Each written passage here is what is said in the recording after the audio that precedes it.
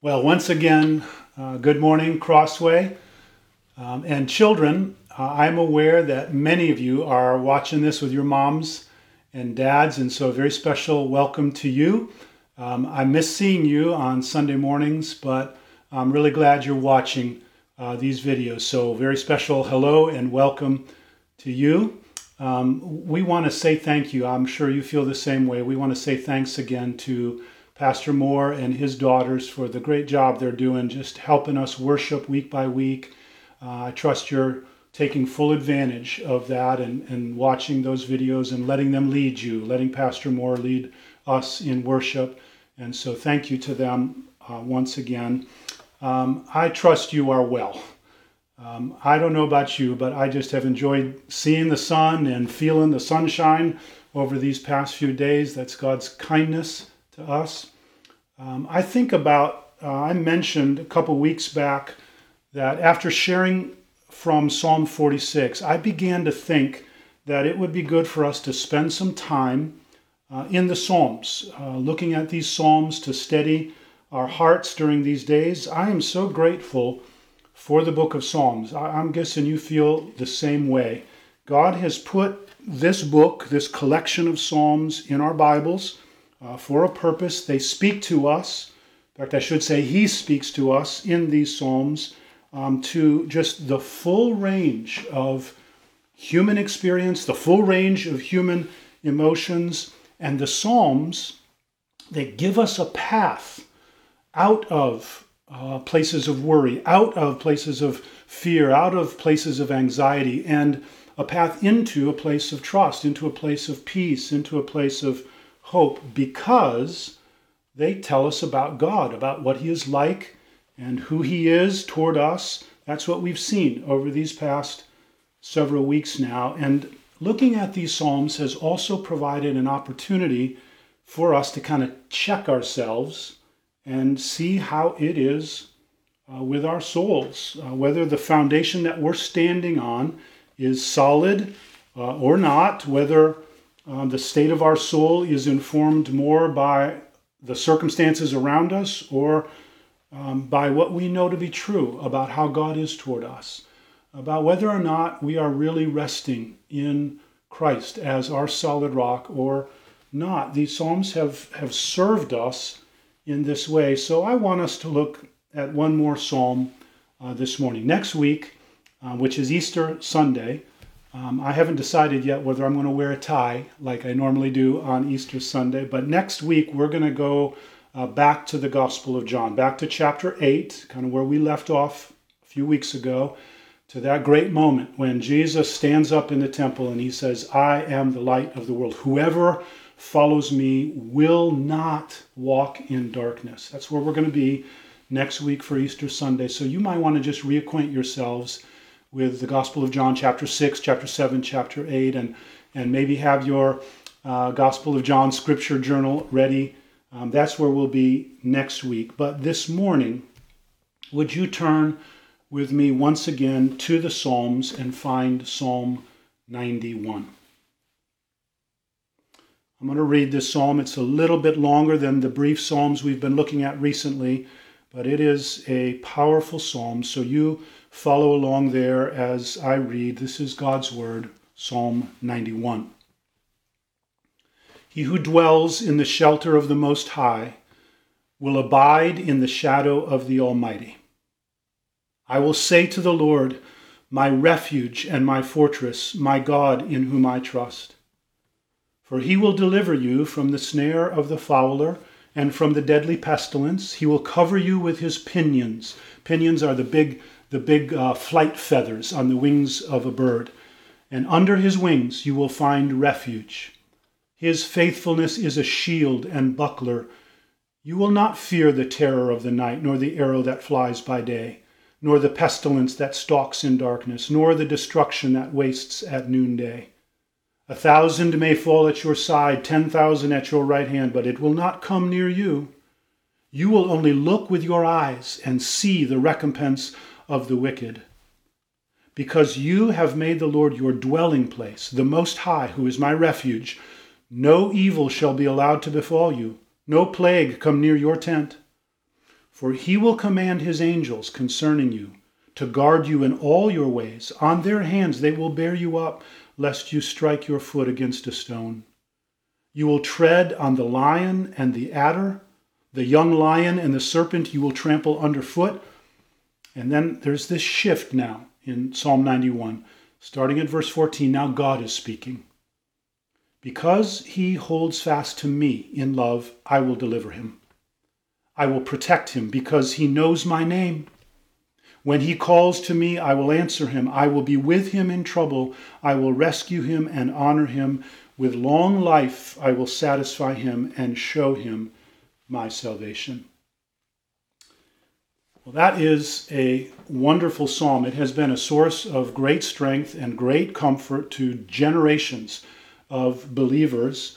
This idea of God himself being our dwelling place, God himself being a place of comfort and security and rest.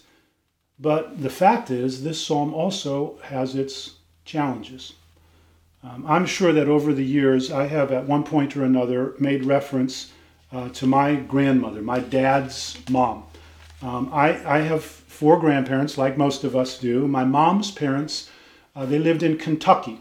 And so most of my growing up years, we didn't get to see them except maybe once or twice a year. But my dad's parents, Grandma and Grandpa Bullmore, they lived in town, and we would see them very regularly, and we developed a very close and warm relationship with them. And then my grandpa died when I was about 10 years old. But my grandma, she just kept going for a long time. In fact, she outlived my grandpa by over 20 years, and she was just a wonderful, godly woman. In her later years, she had to be in a nursing facility for a period of time, and I would go and visit her. I was a young pastor at this point, and during my visits, I would always read something from God's Word to her, and usually it was from the book of Psalms, and not infrequently it was this psalm. This was one of my go-to psalms to read when I visited my grandmother. And as I read, she would be lying there in her bed in a lot of discomfort, and she would close her eyes and she would smile as I read, and she would nod her head, and she would listen so intently. And when I was done, she would squeeze my hand and she would say, "That is so true. God is so good." And in my mind, I'd be thinking, well, yeah, but here you are laying in a bed, suffering, and all sorts of pain that you're dealing with. And yet, even in the midst of that, I knew that she understood the truth of this psalm 10 times, 100 times better than I did. Friends, there are surprisingly strong promises of protection in this psalm. And I think we all recognize, I think we realize that there's a lot of figurative language that's used in this psalm. Like, I don't think that we are to take verse 13, for example, literally, you will tread on the lion. But it means something. So the question is, what does that mean? Well, what it means, what Psalm 91 means, is that there is safety in God. There is a very specific kind of safety that is found in God and in God alone. Maybe at some point over the course of your schooling, you've heard of Maslow's hierarchy of needs. This guy named Abraham Maslow came up with this chart representing human needs, and it was in the shape of a pyramid, and on the very bottom, the basic level of need were our biological needs for food, water, shelter, clothing. And then as you made your way up, all the way to the tip of the pyramid, the highest need was what he called self-actualization. And the point of Maslow's pyramid is that you really can't attend to the higher needs until you've attended to the lower needs. And do you know what the second level of need was? Right above the biological needs. In fact, the very first non-biological need, you know what it was? It was for safety, for a sense of security. Now, I'm not necessarily endorsing everything that Maslow was communicating, but in terms of naming safety as the first non-biological, we could think of psychological, emotional, we could even say the first spiritual need, Maslow was putting his finger on a powerful reality, a powerful longing in the human heart. Every human being has a fundamental longing for security, to feel safe. Children feel this acutely. They want to feel safe. Women feel this. They want to feel safe. And guess what? Men feel this too, this longing, this need for safety. And this psalm speaks, or I should say, in this psalm, God speaks to this longing, this need, and he tells us there is safety to be found in him. But what does that mean? Verse 9, because you have made the Lord your dwelling place, the Most High, who is my refuge, no evil shall be allowed to befall you, no plague come near your tent. I mean, let's be real. Christians suffer all the time. I will never forget something that happened to me when I was about 20 years old, I think it was. I was on my way over to Africa for a year. I was going to spend a year on the mission field there. And on my way over, I had to stop at mission headquarters in Newark, New Jersey. I was to spend a couple nights there. And one of the nights I was there alone in my room, I hear a knock on the door. And I open the door, and there stands this couple, maybe in their late 50s. And they just said, can we come in? And I said, of course, come on in. And they sat and began to tell me that they were missionaries in the very same place that I was headed to, in Kenya. And they'd been there for many years, and while they were there, their son, in his teens, contracted meningitis and died. And they buried him there on that mission field. And through their tears, through their weeping, now many years later, they were coming to me and asking if I would be so kind as to tend to their son's grave while I was there in Kajabi. You know, I hear that, and it makes me wonder, what do people who've experienced things like that think when they read Psalm 91? Like verse 5, you will not fear the terror of the night, nor the arrow that flies by day, nor the pestilence that stalks in darkness, nor the destruction that wastes at noonday. What do people who've experienced that kind of thing, what are they supposed to think when they read verse 7? 1,000 may fall at your side, 10,000 at your right hand, but it will not come near you. Does God really protect? Is there really safety? And Psalm 91 insists, I mean, without batting an eyelash, it insists, yes, God protects. Yes, there is safety. Psalm 91 can almost be organized under two headings, the dangers and the protections. The dangers that we face and the protections that God provides. There are 10 dangers. If you count them, there's 10 dangers named in this psalm. They come in pairs. Look at verse 3, the snare and the pestilence. Verse 5, the terror and the arrow. Verse 6, the pestilence and the destruction. Verse 10, no evil or plague. Verse 13, the lion and the serpent. I mean, that covers a lot of ground, right? But then Psalm 91 also names the protections of God. And I don't want to make too big of a point of this, but there are more protections than there are dangers. 12 things are named as you read through this psalm. 12 times God says, I will do something to protect you from danger. So the psalm is making a very clear statement. God will protect. God will keep you safe. And of course, that raises all kinds of questions. So let's ask them. 3 questions. Who does God protect? From what? And how? So first question, who? Who does God say that he will protect? You know, all through the main part of this psalm, that word you shows up. Look at it there, verse 3, for he will deliver you from the snare of the fowler. Verse 4, he will cover you with his opinions. And all the way through almost every verse, in fact, every verse except one, all the way down to verse 13, that word you just shows up over and over again. So who's the you? And the answer is the one being described at the beginning and the end of this psalm. Look at verse 1. He who dwells in the shelter of the Most High. Verse 2. My refuge and my fortress. The one who says those things. And then look down to verse 14.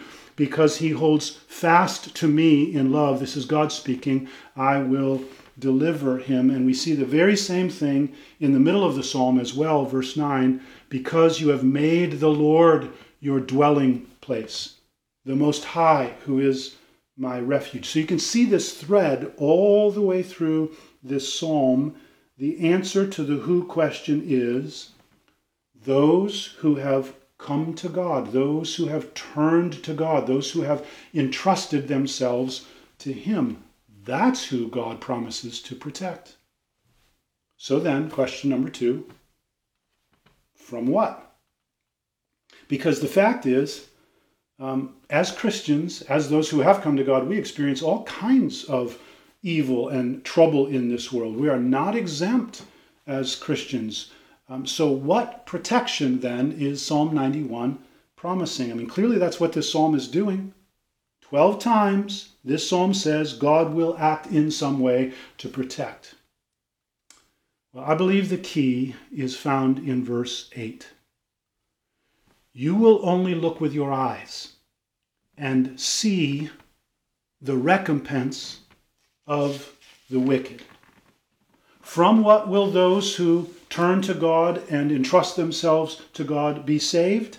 They will be saved from God's judgment. Not from every hardship or suffering in life, but from God's judgment on sin. We will be kept safe, protected from any ultimate harm when we entrust ourselves to him. Let me show you something that I think will be very helpful here. You might not like this, but I think it'll be very helpful. Flip over in your Bibles to the Gospel of Luke, chapter 21. The Gospel of Luke, chapter 21. Here Jesus he's talking to his disciples, and he says to them in verse 16, he says, you will be delivered up and even by parents and brothers and relatives and friends, and some of you they will put to death. You will be hated by all for my name's sake. And you read that and you think, wait a second, whatever happened to no evil shall befall you? Well, look at verse 18. Jesus says, but not a hair of your head will perish. What's Jesus saying? He's saying you will suffer, and in fact some of you will die, but not a hair of your head will perish. Now, unless you want to say that Jesus is just kind of loony, he's just outright irrational, he's kind of lost his marbles, unless you want to say that, what this means is that there is a greater safety than mere freedom from physical suffering and even death. And that greater safety is absolutely guaranteed, and it's that greater safety that Psalm 91 is talking about. That's why my grandma could nod her head and smile all the time I'm reading those verses while she's laying in bed in great discomfort, because she knew. What we're protected from is any real harm, any ultimate harm. All of these images of danger in Psalm 91 are symbolic of spiritual harm, ultimate harm. And all of them will not touch those who have made God their dwelling place. So that brings us to our third question. How? How does God protect? And Psalm 91's answer is very clear and it's very precious. How does God protect? He protects by being a refuge, being a dwelling place, a place that we can come and enter into for safety and for rest. Verse 1, he who dwells in the shelter of the Most High will abide in the shadow of the Almighty. I will say to the Lord, my refuge and my fortress, my God in whom I trust. Verse 9, because you have made the Lord your dwelling place, the Most High who is my refuge, no evil shall be allowed to befall you. Verse 14, because he holds fast to me in love, I will deliver him. I will protect him because he knows my name. Those who come to God and look to him for the dwelling that he is, those who entrust themselves to God and come to him and call on his name, those are the ones that he has promised to protect. Which is exactly why Jesus came, why God sent Jesus, to provide a way for us who are, spiritually speaking, just out in desolate places, unprotected, vulnerable, in fact, deserving of God's judgment. He sent Jesus to provide a way for us to come to God. Jesus says it so clearly, I'm the way, the truth, and the life. No one comes to the Father except by me, but if you come through me, you will dwell in God, and you will have his full protection, such that we can rest in him, and we can find safety in him. Just look at these images. Verse 1, shelter. Verse 2, refuge, and then that wonderful combination in verse 4 of warmth, this mother bird covering her young, and combined with armor, a shield and buckler, this unyielding strength. That is what God is like. He's strong and he is tender. And he says, kind of talking to us or pointing to us there in verse 14, because he, this is God speaking, because he, pointing to those who have entrusted themselves to him, because they hold fast to me in love, I will deliver them. I will protect them because they know my name. When they call to me, I will answer them. I will be with them in trouble. I will rescue them and honor them. And with long life, I will satisfy them and show them my salvation. Do you see that little phrase in the middle of verse 15? I will be with him. And you see that phrase at the end of verse 16, and show him my salvation. That phrase goes from kind of abstract truth to concrete reality in what Jesus did for us when he came and died on the cross for us, and in what he did on that first Easter Sunday when he rose from the dead. And because of that, we can be with God. Him dwelling with us dwelling in him. You know, I discovered something very interesting this past week as I was preparing this message. At least I thought it was interesting. I had Diane do just a quick reference search of this phrase, dwelling place. I was curious if there were other places in the Bible that spoke like Psalm 91 speaks. And what I found was reference after reference after reference, especially in the book of Leviticus, to your dwelling place. But it was describing people's actual homes. Your dwelling place, over and over again. But that's how God spoke of their homes. Your dwelling place, over and over again. It was amazing, dozens of references, God getting in their minds this very important reality in their lives, where they live, where you go at the end of the day to find welcome and rest and safety, all throughout the book of Leviticus, into the book of Numbers, into the early chapters of the book of Deuteronomy, and then near the end of Deuteronomy, this, Deuteronomy 33:27, the eternal God is your dwelling place. You see what God is doing? He is taking this thing that is so important in our everyday lives, this important thing that is so precious to us, our homes, our dwelling places, and he takes that and he says, that's me. I'm your real dwelling place, your place of comfort and safety and rest and peace and joy. And that is picked up here in the Psalms. In fact, look back at Psalm 90, verse 1. Lord, you have been our dwelling place in all generations. And he says it again here in verse 91, in the first verse, but especially there in verse 9, because you have made the Lord your dwelling place. Christian, listen, there should be nothing more precious to you, nothing than the presence of God. Nothing more precious to you than the presence of Christ. Someday we will enjoy that fully. We'll be with him in a new way, a full way. We'll see him face to face. But even now, he is with you. He is with us. We dwell in him. I told you earlier about my grandma. At one point near the end of her life, she was actually in the hospital, and I went to visit her. And on that particular day, she just she wasn't all with it. And we did our best to have a conversation. I stayed there for some time, but the time came for me to go. And as I was walking out of that hospital room, I just got into the door and was turning into the hallway. I hear my grandma's little voice. And she was just quoting scripture, and here's what she said. She said, "And now, am I alone? No, for thou art with me." I heard that, and I just stopped. And I leaned my head up against the wall in that hall, and I just began to weep, and I said, God, I want that. That's what I want. I want that kind of faith. God, give me that kind of faith. Friends, God intends every one of us who belong to him to have that.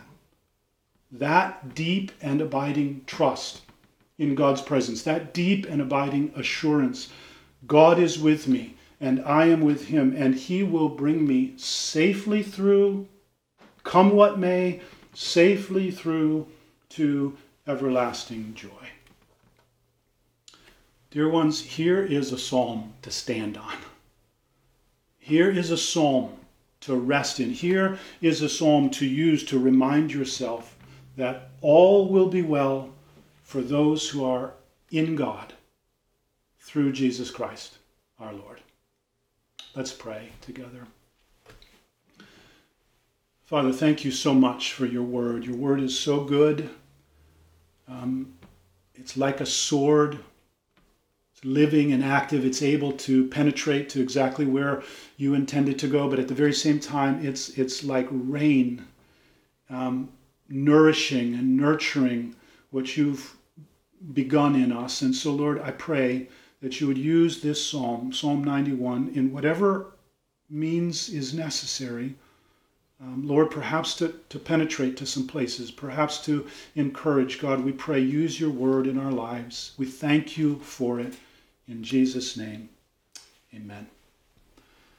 Well, it's been good to be with you again, even though obviously we're not together. It's good. I'm glad to be able to connect this way. And let's stay connected. In fact, in this coming week, let's look forward to some very special connections as we anticipate remembering our Lord's death on Friday and then celebrating our Lord's resurrection from the dead on Sunday. We'll give you some instructions about exactly how we're going to do that this week, so be looking for that email on Wednesday. Check your emails or tap into the website to find that. There will be more instruction about that. Until then, Crossway, may the peace of Christ be with you. Amen.